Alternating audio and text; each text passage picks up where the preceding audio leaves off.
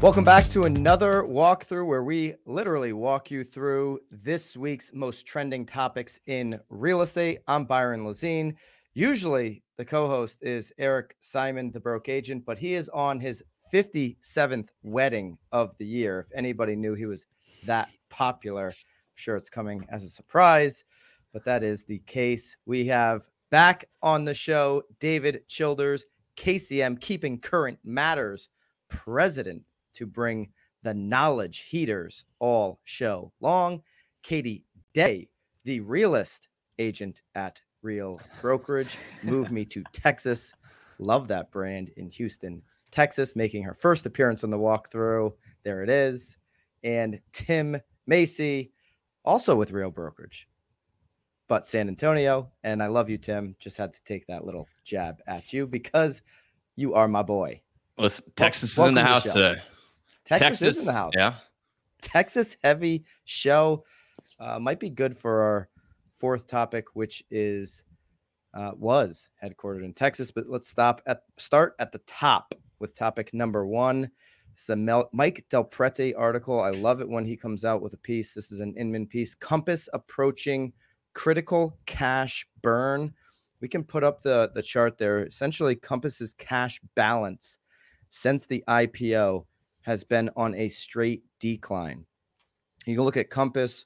You could also look at Redfin's valuation right now, and really any other Zillow, whoever you want to look at in terms of the stock market today. Valuations have been pushed really far down from where they once were. Compass has a situation where valuation is down really low and the cash balance is really not like something maybe going to happen in the next 90 days, according to Mike on this article.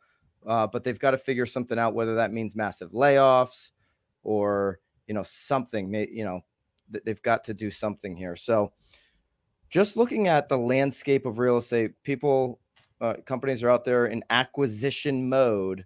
Do we believe a big name, Compass, which was named number one brokerage in the Mega 200 by Swanepoel, do we expect a big name like that or Redfin to get acquired a la Elon coming in and taking over Twitter?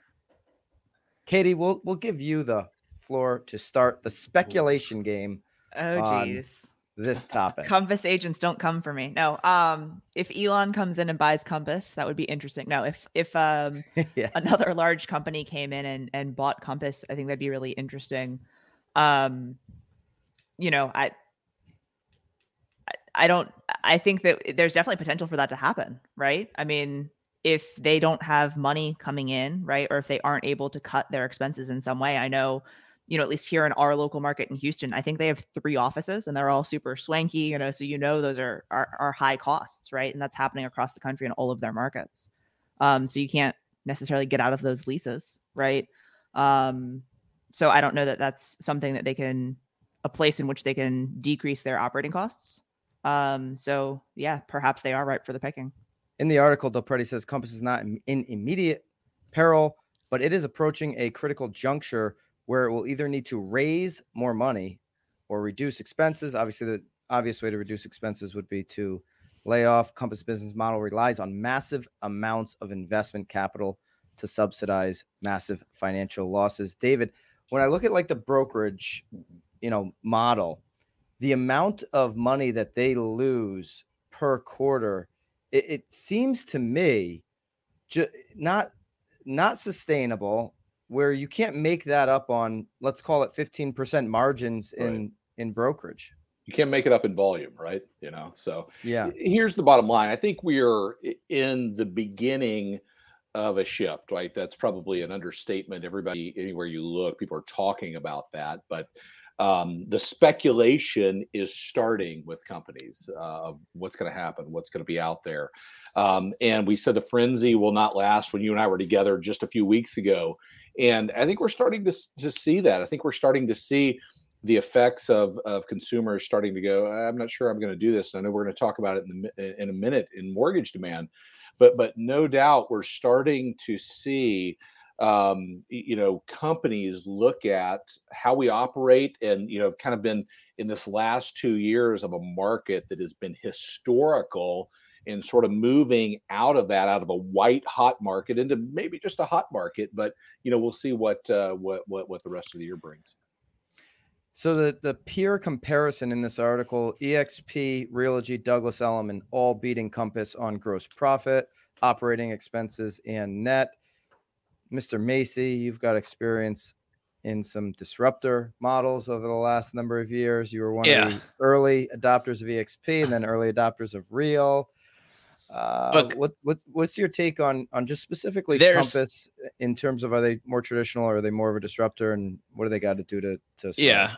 I mean, look, we saw Zillow do the same thing, Open Doors doing the same thing. This idea that we're going to buy market share, get a bunch of market share, and then after we get a bunch of market share, figure out how to be profitable, right? Like that is this is a bad example, but like that's the WeWork approach, right? Like let's just go buy. Same investor. Yeah, I mean, yeah, right, exactly. Like, let's just go buy a bunch of market share, rise up to the top. We'll lose a bunch of money, and we'll figure out how to be profitable. And I just don't think that's a great approach. And I think now they're stuck in this spot where, I mean, what they're going to have to do is raise fees. I think like it's either raise fees or decrease expenses, or both. And right now in brokerage, where agents are maybe seeing a change in the market, I think agents are going to be looking for a better deal all the time. And, I think that puts Compass in a really tough spot. And so, Byron, I know you love to think about, people coming in and big business acquisitions, because I think it's great for the show and everything. But I don't see anybody coming in and buying a brokerage for any meaningful amount that's losing money, because it's brokerage is a continually decreasing margin game, right? Like it's margins are decreasing all the time. And so I think if you're going to buy a brokerage, I would be looking for one that has a really good path forward. And, until they like communicate that, I don't know who would buy them. Well, a company like Realogy, or now Anywhere Real Estate, it might be, just acquiring your old agents back. I don't know. But here's the thing that Tim said too, that like, increasing fees for an average agent, not an above average agent, but an average agent at Compass, the fees are high, right? Like they have a cap on how high they're going to give as far as commission splits. For an average agent, they're coming in at a pretty low or high split, I guess, low split. They're paying a lot to the brokerage, right? So, I mean, I know they recently, are doing title and mortgage and things like that. But if they're not going to get the adoption, they're not bringing in more revenue. So I don't know that they can necessarily raise fees, because I feel like a lot of the average agents that don't have contracts with them, like long-term contracts, are going to leave if they get charged more monthly fees and transaction fees and marketing fees. Whether it's Compass or somebody else, I do, Tim, see a big acquisition coming. If I were to acquire Compass, and I think the Compass agents would agree with me in the comments, I certainly would not change that brand. It has a slickness to it. Agents are really attracted to that. So I wouldn't change anything with the brand feel, but maybe just an operational standpoint change might be in the cards. All right. We'll check that one off. Go to number 2 here.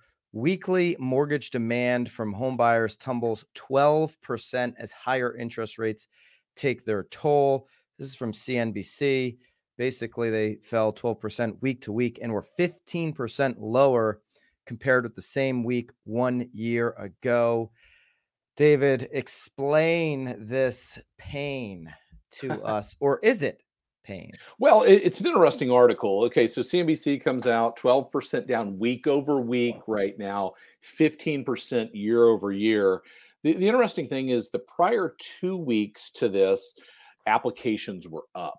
Okay, so 1 week doesn't make a trend, but no doubt, I think a couple of things are happening. Inflation is affecting every one of us. We can't go to the gas station or the grocery store and not feel it. But I think what we're seeing right now is we're seeing exactly what we said would happen, is rising interest rates are starting to moderate the market. And I think two things are crucial about that. What it is, it's the consumer looking at homes going, it costs more to buy a home today, and I'm not sure. I've talked about it takes people off the fence. Some people go, we're going to get in before they go any higher, and some go, we're not going to do anything because we're fearful now.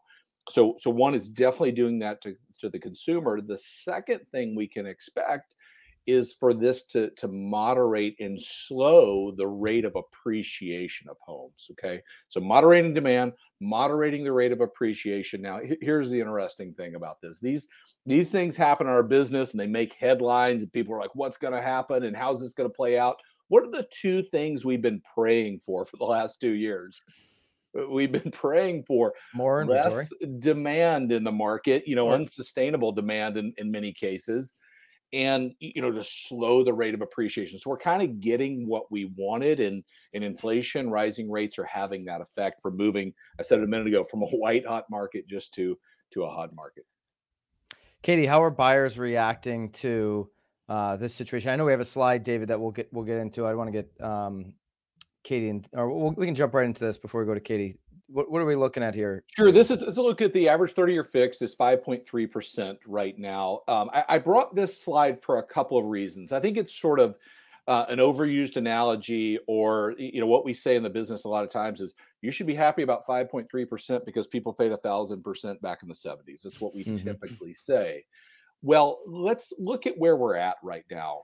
We're ahead of where we've been for the last 10 plus years. So people that have gotten into real estate, people that have gotten into this market, this feels like a high rate. And we need to acknowledge that, right? We're ahead in the cost to finance a home from the last 10 plus years. But we also need to realize we're below where we've been in every decade, going all the way back to the 70s. So here's my point. If we were in a 6 or 7% rate environment, we were down to 5.3, we'd be jumping for, we'd be like, this is awesome. This is unbelievable. Yet we've been in a market that's had historically low interest rates, something we've never seen before. And we're feeling that rise in that pain in that. Can history repeat itself to these levels that we see in the first four bars? I don't think with modern monetary policy and everything the Fed's doing, I don't think we will see that. But no doubt the Fed has had their thumb sort of on the scale for the last couple of years during the pandemic to drive these rates low, spur demand, and we know where we're at today in real estate. Katie, buyers and agents who are not aware of the 70s, 80s, 90s, early 2000s, what's their feeling about the current interest rate?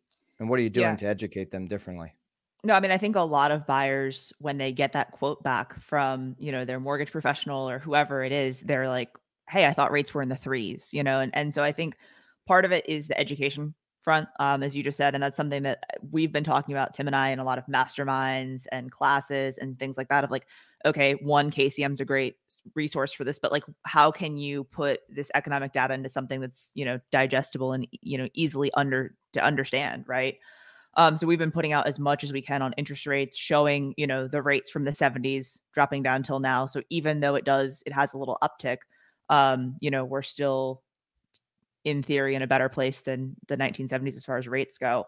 I think as far as for buyers, it's just having that conversation and making sure that the loan officer or mortgage professional they're working with is able to educate them as rates go up and rates go down, what that looks like for their monthly payment. Because at the end of the day, like, people are buying based on their monthly payment, not necessarily obviously the home price and the interest rate play a part in that monthly payment, but they want to know that monthly payment's under $2,500 or under $3,000 or under whatever they're comfortable spending. And, we just need to play with that, sales price to get them to where they need to be, if that makes sense. Tim, you're an investor, you're an agent, you're a recruiter, you're in every aspect of the business. How do you educate people on the history of is it using KCM? Yeah. Is it another way? What are you doing to help build confidence in the current rate? It's funny you mentioned the investment side, because like I'm kicking myself for not taking advantage of more interest rates when they were low.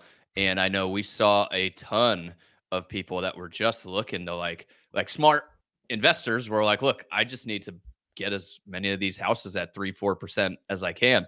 I think we're seeing some pullback on that. which I think is good because it's going to leave open more opportunities for homeowners. So like, I know for me, like I'm not as aggressive on the investment buying side as I was. I think we're pulling back a little bit as rates go up. And then on the flip side of that, I think that, we have like this lull where we have buyers we've been working with for the last 2 months. And so a buyer came in and they were pre-qualified at 450. Right now, all of a sudden they can only afford 410. That's a really tough buyer to work with, and it causes a lot of headache. But the buyers that are coming in now that are getting pre-qualified and they know up front their budget's 410, right? Like that's going to go a lot smoother. So I think agents have a tough couple weeks ahead of them as we still try to get these buyers that have been looking for 2-3 months closed. But as the new buyers come in, the people that need to move are still going to buy. I think a lot of that is going to go away, and hopefully we'll see more of a normal market. I've been hearing a lot about that. There's going to be a whole new segment of buyers the second half of this year and next year. And they're not really going to have, to your point, that scar tissue of the last 2 years. David, do you expect that even new buyers entering the market? Sure. I think the pain of somebody that point was just made of qualifying, in January and now looking at what that costs today are real numbers, are real dollars. And people are like, well, we can't do this. There's something interesting, though, in the market that I'm starting to see, and they alluded to it in this article. We're seeing a shift to more people opting for adjustable rate mortgages, ARMs. Okay, yeah. So you go back to 2008, adjustable rates kind of get the worst name in our business. If you would have gone into a bank in 2011 or 12 and said, I want an adjustable rate mortgage, they would have run you out of the place. They're like, get out of here, we hate you.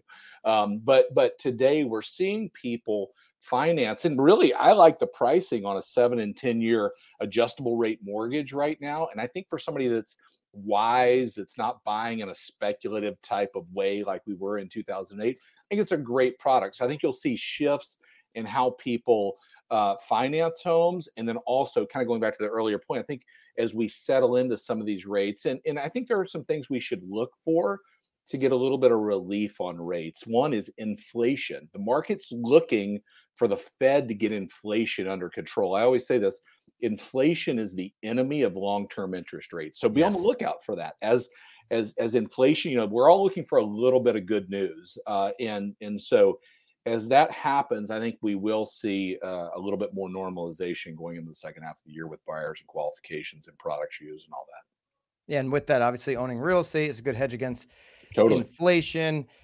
Somebody wants to get educated on real estate. If you as the agent are trying to really build confidence in this asset class, Bobby, put the chart back up there, getting some understanding around the history of interest rates and the fact that you can really go from 1965, David, and you can just draw a straight line up and to the right on home value appreciation. So, the cost of mortgaging in a home continues over the decades to come down while the home values, the appreciation continues to go up. You could almost overlay those two charts, David, over at KCM, right, and show that comparison that, if you own real estate in the long term, you are going to certainly do very well. You can try these charts, try kcm.com/BAM, try KCM/BAM down below to build confidence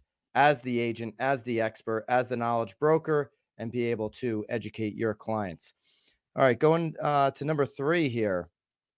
And I think, Katie, you sent this one over here during the week, right? This is from Fox Business. Millennials, boomers, part of the triple threat driving up housing prices, according to real estate expert Don Mullen, I believe, right? Yeah, Don Mullen. So he's the CEO of Pretium. Did I say that right? Pretium. They are the number one single family homeowner in America right now, largest owner of single family homes. Essentially, what this boils down to, it's a very quick read. We'll link it up, of course. Essentially, what this boils down to is he says we need less buyers. So he's not talking doom and gloom. Recession's going to pull real estate down. Oh, the interest rates are going to be what kills us. He says for this market to cool off, we need less buyers. I don't know if he's coming after you boomers and saying some of you guys need to disappear, but he's certainly calling for less buyers.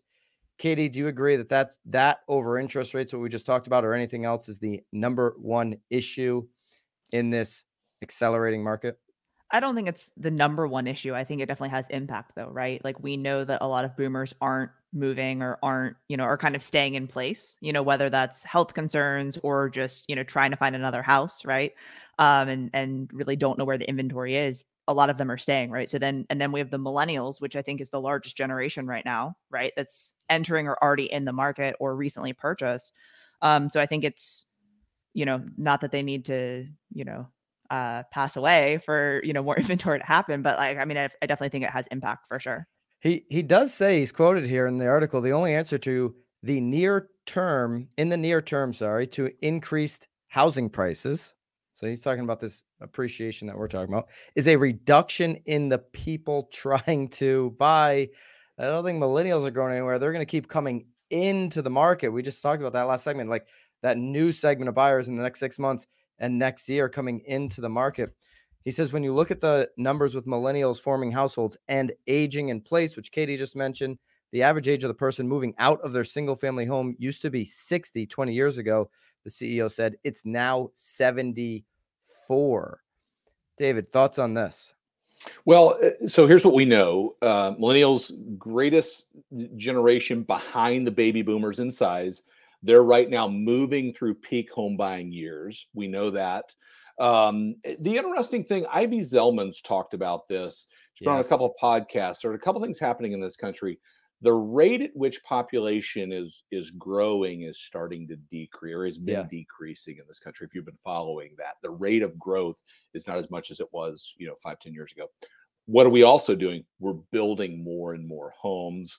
And so I think you're going to see, and I think we may talk about this, the federal government's response to that and trying to get, more homes in inventory. So it's definitely interesting, but the demand is out there. Again, I'm going to go back to what we just talked about. Rising interest rates are sort of moderating this demand. What happened 2 years ago in the pandemic is we saw interest rates lower than we've ever seen before. And something else happened that I don't think we talk about enough is the meaning of home changed for so many people. So they said, I want a place. Oh, by the way, this is the time to do it. If I don't do it now, I'm going to regret it. And so I think you're seeing just that perfect storm of demand. Listen, in our business, I think we all want to see more people buy a home. Anybody that wants to buy a home can buy a home. We want to see that happen. And no doubt there's been this lack of inventory, this, just onslaught of demand that's out there. So, listen, in the article, I agree with it. To slow prices, we need less demand. That's just fundamental economics, right? The other thing I would say, though, kind of going back to the last conversation, I think the more people that understand and are sort of getting this right now, whenever you buy something in an inflationary economy, you want to do that in today's dollars. So people want to buy in today's dollars so they don't pay that price 5 or 10 years down the road. And I think we're going to see that demand continue. I don't see a scenario where people are just going to go, we don't want to be in the market. We don't want to buy a house. And I don't know that the home values, with the amount of new money we've introduced into the economy, is necessarily an issue. I certainly do. You mentioned, the administration rolled out a plan, just in time for midterms to, talk about solving the affordable housing crisis. I would agree. There is an affordable housing issue in this country for sure.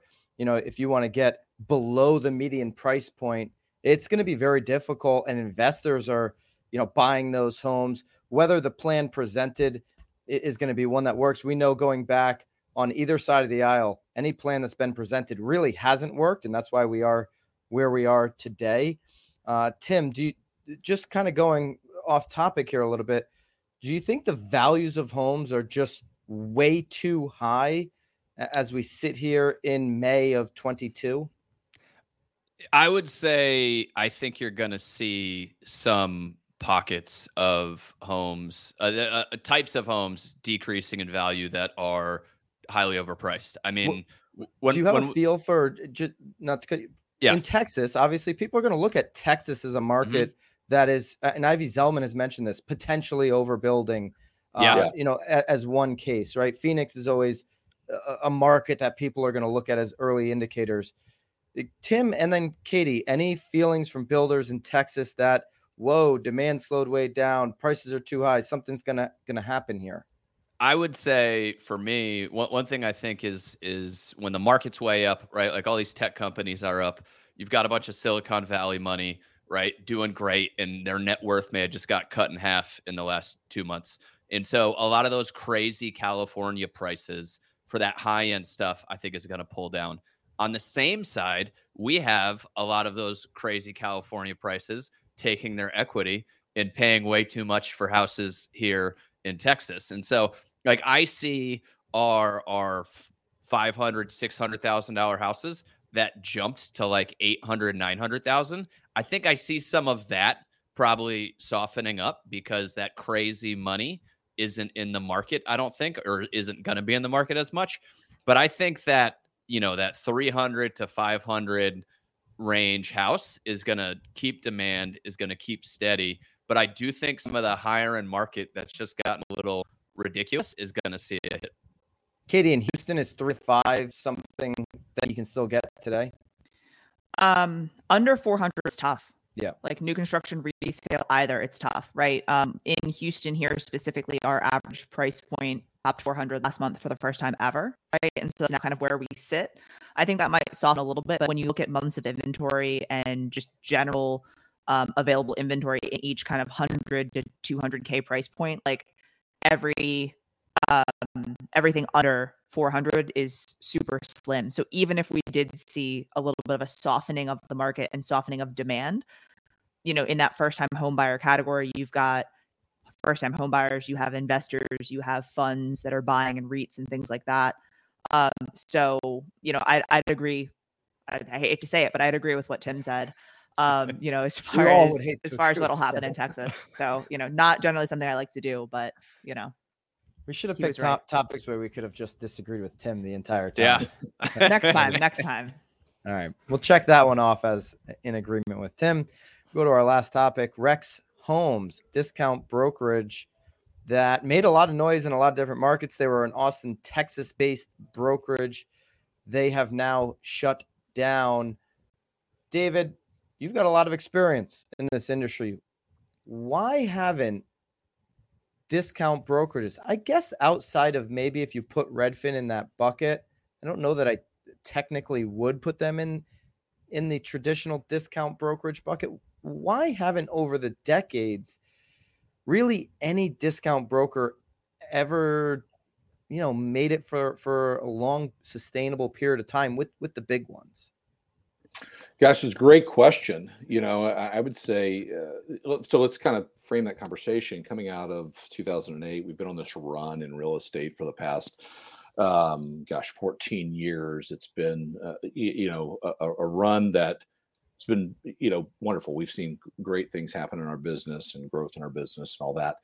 I think the reason for that is at the end of the day, and I think others could weigh in on this, is I guess my point would be the value prop there doesn't meet what's in the market. Meaning, I think the educated agent, the professional agent that is out there working with buyers and sellers trumps that model all day long. And so I think that's why we don't see it sustain. But that would be my speculation on it. Yeah, it makes sense.